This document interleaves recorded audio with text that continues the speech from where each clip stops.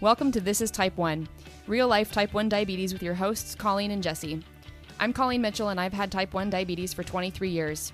By day, I'm a process analyst in the power industry, and by night, I'm an author, blogger, and virtual assistant. I'm passionate about Type 1 diabetes education and showing others that this disease doesn't define me.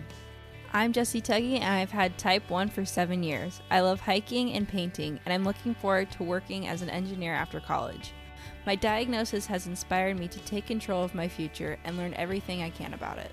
Each week on the show, we'll talk about real life with Type 1 diabetes, bring on cool people with connections to Type 1, and above all, encourage you to understand that this disease doesn't have to hold you back. This isn't medical advice. This is life with Type 1. Welcome to episode 27 of This is Type 1, real life Type 1 diabetes with your hosts, Colleen and Jesse. Today, we're talking about diabetes communities and why you should get involved with them. Reminder for our audience, if you have any questions about Type 1 diabetes, please leave us a comment or send an email to colleen@inspiredforward.com. We answer listener questions in future episodes. Jesse, you are up for our win of the week. Heck yeah, I am. This actually happened about 4 hours ago today. So I had to go to the store after my classes ended for the day and get gas. And I decided to go to my favorite store, which is Marshall's. Little did I know that I was going low. And since I'm not wearing my sensor right now, I didn't really feel it until I was in the line ready to check out. So I'm pretty proud of myself for this. I actually spent money on a low snack because mine were in my truck and there was kind of a long line. So I opened it, I ate some really fast, I paid for it, and I left. Now, when I got to my truck, I still felt kind of low. So I was also proud of myself for this. I waited until I retested, my numbers were up, and I wasn't low anymore, and I ate the rest of my snacks, and then I went home. That's a lot better than driving with a low, and I've driven with a low, not on purpose, but I have driven with a low, and it's not fun. No, I've done that too. It feels like you're drunk driving, like if I were to assume what drunk driving feels like. Pretty much. So I have the fail this week. So last week on my business trip, when I had breakfast at the hotel one morning, I think it was the first morning I was there, I had some eggs and they tasted really good. But then over the next 3 or 4 hours, my blood sugar climbed into the high 200s, despite pumping a lot of insulin in response to the high. So I'm pretty sure that those hotel eggs had flour or starch in them because that was the only non-standard thing I ate. Well, the other possibility is that my body was still on West Coast time, and I normally don't have keto chow until after 7:30 a.m. Pacific, and that would have been 9:30 a.m. in Houston instead of the 6 a.m. when I had it. But I'm still thinking that the eggs were the problem because I went back for seconds and they tasted so good. But it's hit or miss. It really is with hotel eggs because they often put starch or flour in them to fluff them up. I was just hoping that they weren't. Jesse, you have a hack for us. Yes, I do. And this is more of like some type of life advice for those who follow kind of a low carb diet like Colleen and I do. I just want to tell you this. It's okay to eat carbs sometimes or have a carb heavy day. Now, it may feel like you always have to eat low carb, but sometimes that's not true. In cases like, oh, it's someone's dinner, it's someone's birthday, it's okay to go ahead and eat some carbs and enjoy the food that they're providing for you. Or it's okay to have that milkshake that you've been craving for 3 weeks and really, really want it, but feel like you'd be guilting yourself if you did go get it. So I'm just saying it's okay to feed those cravings sometimes. So yeah, that's all of my advice for today. And that's a good point because I went to a potluck at church on Sunday and there was very little that I could actually eat and stay on low carb protocol. So I just put a few little things that had carbs in them on my plate and I ate them and I bolused for them. And I noticed that I still felt little off because I had carbs and that was okay because I made that choice. So it just depends on your situation. Right. And just know you are going to have a high after this. So just a heads up, if you do decide to eat that milkshake or drink it or whatever, just know that you're going to be high afterwards and you will feel it, like you'll feel off and feel maybe a little queasy afterwards, but it all depends on what your body feels. Anyways, let's get into the bulk of our episodes today, shall we? We shall. So what do we mean when we say the diabetes community? Well, the diabetes community is wherever diabetics gather to talk about diabetes, their gripes, their insights, the cool things they're doing with their tech, who they've met with type 1, and learn more about this disease. And this can be either in person or online or a combination of the both. And there's a bunch of different places out there that kind of host diabetes meetups, but you could always just Google search for diabetes online community or diabetes community in my area or who to talk to in my area about diabetes, and tons of things will pop up. For me, a diabetic community is wherever I can find the support that I need at any time about my diabetes. And I always feel safe and comfortable when I need to ask for help or I need to vent. That's always good. Yeah, venting is always fun. I have vented a lot with other diabetic friends, and I've had other diabetic friends vent a lot to me. So even just one-on-one, that is a diabetes community. And your family is part of your diabetes community because you can also vent to them. So let's talk about different types of diabetes communities. Well, you, our listeners, are one type of diabetes community. You all listen to this podcast, so that makes you part of the tribe. And there's other big groups out there like Type 1 Nation, Beyond Type 1, the College Diabetes Network, and JDRF.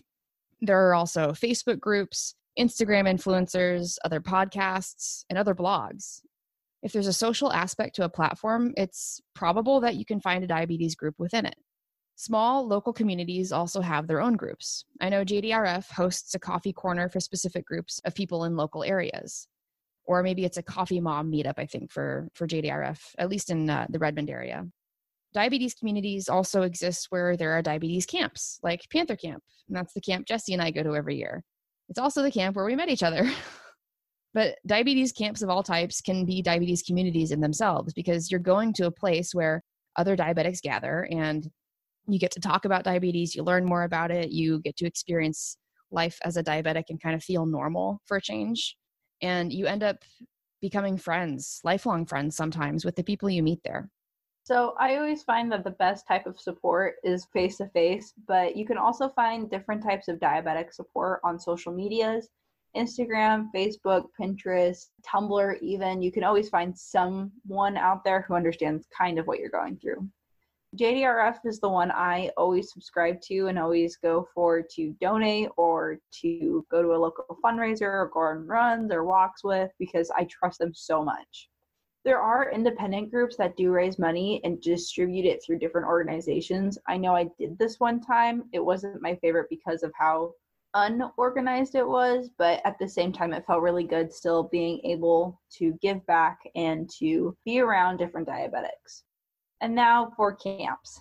There are so many diabetic camps around where Colleen and I live specifically. I know there's at least 3 going on during the summer, but there is always something around you that will either involve a camp or maybe a Sunday activity camp or, something to just get all of the diabetics together to make everyone feel supported. There's even one in Montana where I will be going to college soon. So hopefully, if you're listening out there in Montana, please hit us up and let me know about some information for that, please. That'd be great. There's also adult camps for diabetes get-togethers. And I think they've held meetups in Colorado and other kind of cool places. I think they do like a long 4-day weekend. And I would be so interested in going to one of those eventually. And another thing to consider is that you could start your own diabetes community where you are, and you could be that catalyst. So let's talk about where and how to find a community. And a good place to start is by going to thisistype1.com. That's our podcast page. And that's where you can find an overview of this podcast. And there's also a bunch of links there to other communities like Beyond Type 1, Type 1 Nation, the College Diabetes Network, Diatribe, and a lot of other resources, including some blog posts I've written on diabetes. If you want to get plugged into a local diabetes community, try reaching out to a local children's hospital or endocrine clinic. I know JDRF puts on a lot of local events that make it really easy to get involved and learn more about the local diabetes scene. You can also ask your pump or your CGM representative if they know of any groups that you can get involved with. I think one of the best ways to actually get involved is by volunteering at a diabetes camp. And I know it's a really significant time investment and possibly a money investment if you don't get paid time off. But in my experience, it's been 100% worth the 40 hours of PTO I take every year just to volunteer at Panther Camp. Because I started so young at age 6, I've been involved with Panther Camp for now 20 years, and that's just really trippy to think about. And I met my best friend at diabetes camp when I was 6 years old, so here's a shout out to Brittany. Well, I know for me, the best way to find support is on those Facebook and those Instagram posts where I see like funny hacks or tips or tricks or something kind of embarrassing that happened to someone. I'm like, oh, I'm not alone. And then you can always get in a conversation with them. Don't I be also afraid to love reach the out to diabetes somebody. memes. Yeah, those are my favorite. The kid we talked about last week, Connor, he posts so many funny diabetes memes on his Instagram. It's great.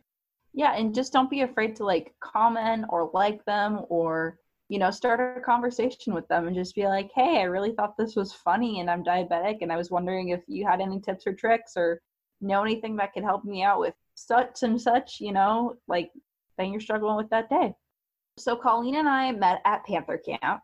So I'm just going to say a shout out to Panther Camp because those camps are so awesome and you do meet those really inspirational, amazing friends that you're always going to have lifelong memories with. Even the kids at camp are great, even though I don't keep up with them as much as I would like to. They really do leave a lasting impact on you for the rest of your life. Also, I would say please go join JDRF if you're juvenile diabetic or even if you're an adult because they have such a great supporting network. Have you joined the JDRF Type 1 Nation forum? No, I haven't gotten to. I've never heard about it. Okay. We'll link to it in the show notes. It's actually a pretty nice place to just talk about problems that you have with your diabetes or if you want insight or just to connect with somebody. Okay, perfect. Okay, let's talk about why the community is important to you as an individual diabetic. So we've talked about this in previous episodes, but it's actually a scientifically studied phenomenon that people who are involved with diabetes communities, whether online or in person, have better A1Cs than diabetics who aren't involved. I mentioned in episode 24 that I think my low A1C of 5.1% is partly or completely due to being involved in the community by producing this podcast every week. So that's just one good reason to get involved, but there are plenty of other good reasons, like these ones. You can make new friends with diabetes. You learn more about how to improve your own care. When you have questions, you have a place to turn to for answers. If you're having a bad time, maybe with burnout, you have a place to go to for support. Plugging into patient communities is becoming part of recommended care. It minimizes the feeling of isolation since diabetes is a really individualized experience. And it can bring relief, sometimes just from realizing that others are dealing with the same things you are. Online communities especially are accessible 24/7. With so many people in them, someone's always online for support, even if they're not in the same time zone. For me personally, it gives me a sense of support and non-aloneness. Now, as Colleen mentioned before, diabetes is very personalized. So it's often very helpful for me to realize that I'm not the only one going through a really high day or a really low day where I just, need that extra person who's like, I totally get it, man. Here, vent to me. I got you. Which is always really helpful for me, especially since, I'm a little younger. I'm still trying to figure everything out. So if you are a younger listener, I highly suggest even reaching out to me or Colleen to where if you do have questions or you want that extra support, please do. Like, we're here for you. But yeah, it's always really nice to have that access to other people who know what you're going through. And I will say that even though I have 10 years on you, I still don't know everything. And I think I've mentioned that before. I don't think anyone knows everything about diabetes. No. Some people just know a tiny bit more because of experience, but yeah. That's all good. So we also want to mention that you should probably limit yourself to avoid overwhelm. So instead of trying to be in all the communities we've mentioned, pick one or two of them to start with and see how you can manage it. I wouldn't really recommend trying to stay on top of more than just a couple because that can lead to overwhelm. It's also important that you take care not to get caught up in the drama. Like all communities, sometimes a particular diabetes group can have a lot of drama in it. There's a type 1 diabetes group on Facebook. It's specifically for females, I think. And I'm part of it. But basically, everyone complains about all their bad experiences with type 1, and it just turns into a really depressing space. So I'm planning to leave that group since it just doesn't have anything to offer me anymore. When I joined, it was a lot more positive of a space, but over time, it kind of just turned into an echo chamber of complaints and gripes, and no one offering or accepting solutions to their problems. Another reason to limit yourself is because you have other things to do in your life. Maybe your form of getting connected in a community is just by listening to this podcast every week. And if that's enough for you, cool. Don't take on more than you can handle just because someone said it's a good idea to get more involved. All right, and I just wanted to give a pro tip here is please ease your way into any diabetic group that you decide to join, because it is one type of a culture shock that I've definitely experienced growing up. Was once I joined JDRF, I was like, wow, this is really cool. This is awesome. This is my little bubble that I have of what all of my experiences with diabetes. And then you have this other little bubble of Panther Camp. And there has been a huge difference between being a counselor and a CIT there. So it was a very large culture shock, even in that one organization. So just give yourself some time to adjust and be able to say, hey, look, I need to just back off for a minute. I really don't know what I'm doing, which is perfectly normal and okay to say. No matter what, everybody who you meet in those organizations and those communities, they're probably going to be really nice. So they'll totally understand if you need to step back for a bit or if you go silent for a while. And some of them might even check in on you just to see how it's going. And if you have been gone for a while, they'll say, oh, how you doing? Are you okay? How's your diabetes going? You should also be open to new experiences. So before November of 2019, I'd never been to a JDRF Type 1 Nation Summit before. I had decided around the same time that we started this podcast that I wanted to get more involved with the diabetes community, and that was just a really good opportunity to do so. And I'm really glad I did, because that's where I met Rob Howe. Check out episode 24. And that's where I learned about a lot of the other people and things we've talked about on the podcast since then. So be open to new experiences. You never know who you might meet, what tidbit of information you might learn, or what could happen to your A1C if you get more involved. Maybe it'll go down like mine and Jesse's did. Honestly, I think being open to new experiences like Diabetic Camp and different social media platforms has really given me the confidence and the inspiration I need to go out there and say, hey, look, I'm diabetic and I'm very proud of it. So if you ever feel the need to just go out and explore something new, definitely try giving diabetes education a shot. Try going to that JDRF fundraiser that you're always getting emails about, or any numerous of the fundraisers that JDRF supports and does throughout the year. They're a lot of fun, trust me, and they also promote really healthy lifestyles. And that is it for the bulk of the episode. So we're going to move right into our diabetes spotlight. And this week's spotlight is on all of the diabetes communities. I just love that there are so many options out there for people to get involved in the diabetes online community. And that's often abbreviated as DOC. So I personally prefer meeting up in real life with people, but talking online also helps if you need someone to talk to in a pinch. And we'll link to all of the organizations we've mentioned in this episode in the show notes. Jesse, what is our question for the audience this week?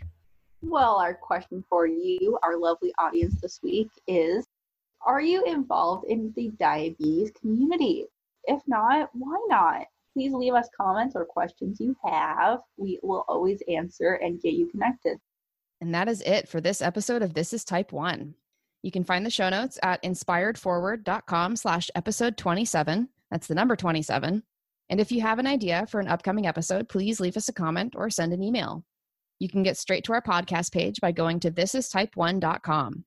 Our music is by Joseph McDade, and our audio wizard is my husband, Tim. I'm on all social media as @InspiredForward, and our email is Colleen@inspiredforward.com. I'm on Instagram as @JJ_CrystalKAT. Please feel free to send me questions or comments you have about type 1 diabetes or about the show. Thank you so much for listening. If you like this episode, please share it with your friends, family, and subscribe to us. And leave us a review wherever you listen, because that helps other people find us.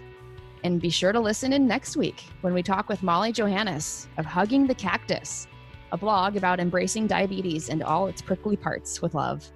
Remember, you control your diabetes. It doesn't control you.